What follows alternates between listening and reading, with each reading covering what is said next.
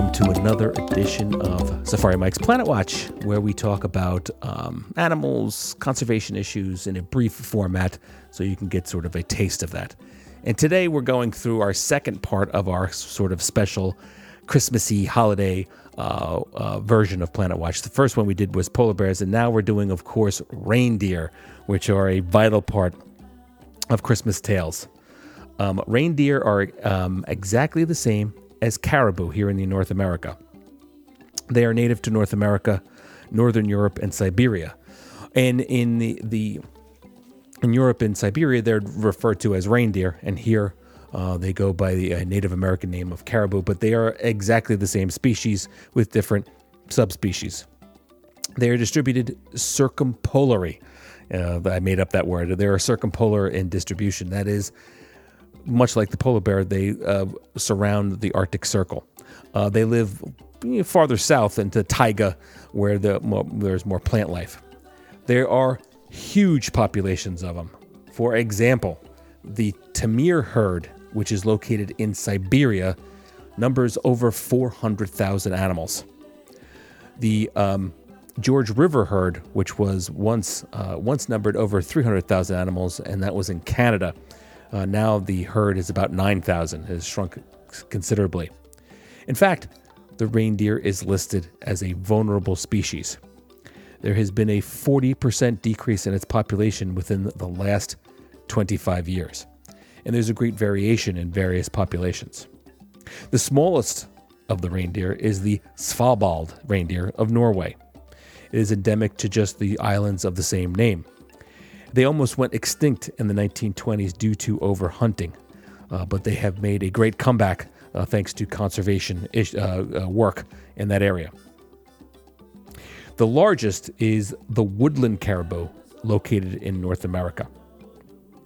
Males and females, unlike deer, for example, males and females grow antlers, and they are antlers, not horns. The difference, of course, being antlers fall off during times of the year, while horns, like on a goat, are permanent. Not all females, however, grow antlers, but some actually do. Males are much larger than females. The word reindeer comes from a Norwegian word. It is Norwegian in origin. And there are numerous different names throughout cultures. It is, of course, an important food source for endemic people all over the northern part of the world. Their food changes with the seasons.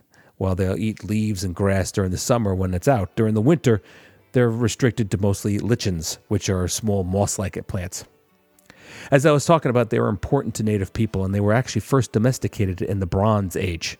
In Siberia, people would actually ride reindeer. They're a popular food even today in Scandinavia. In Asia, the antlers are ground into powder and considered an aphrodisiac. And the Inuit people of Alaska use it for food and clothing, as you can well imagine. It was first described in literature, actually, by Julius Caesar, who came across them as he was conquering Northern Europe and England. And, of course, the most famous reindeer of all is Rudolph. And everybody knows that poem, which was actually written in 1939 and did not include Rudolph initially. Some of the other animals, they were initially was Dunder, which was converted into Donner over the course of time, and Blitzen wasn't actually the original name, but both of those were changed Germanically. The German Donner is the German word for thunder, and Blitzen we all know, and that is the reindeer. And I hope you appreciate these animals, as they are important to the Christmas season. Thank you, Jumbo everyone, and go well.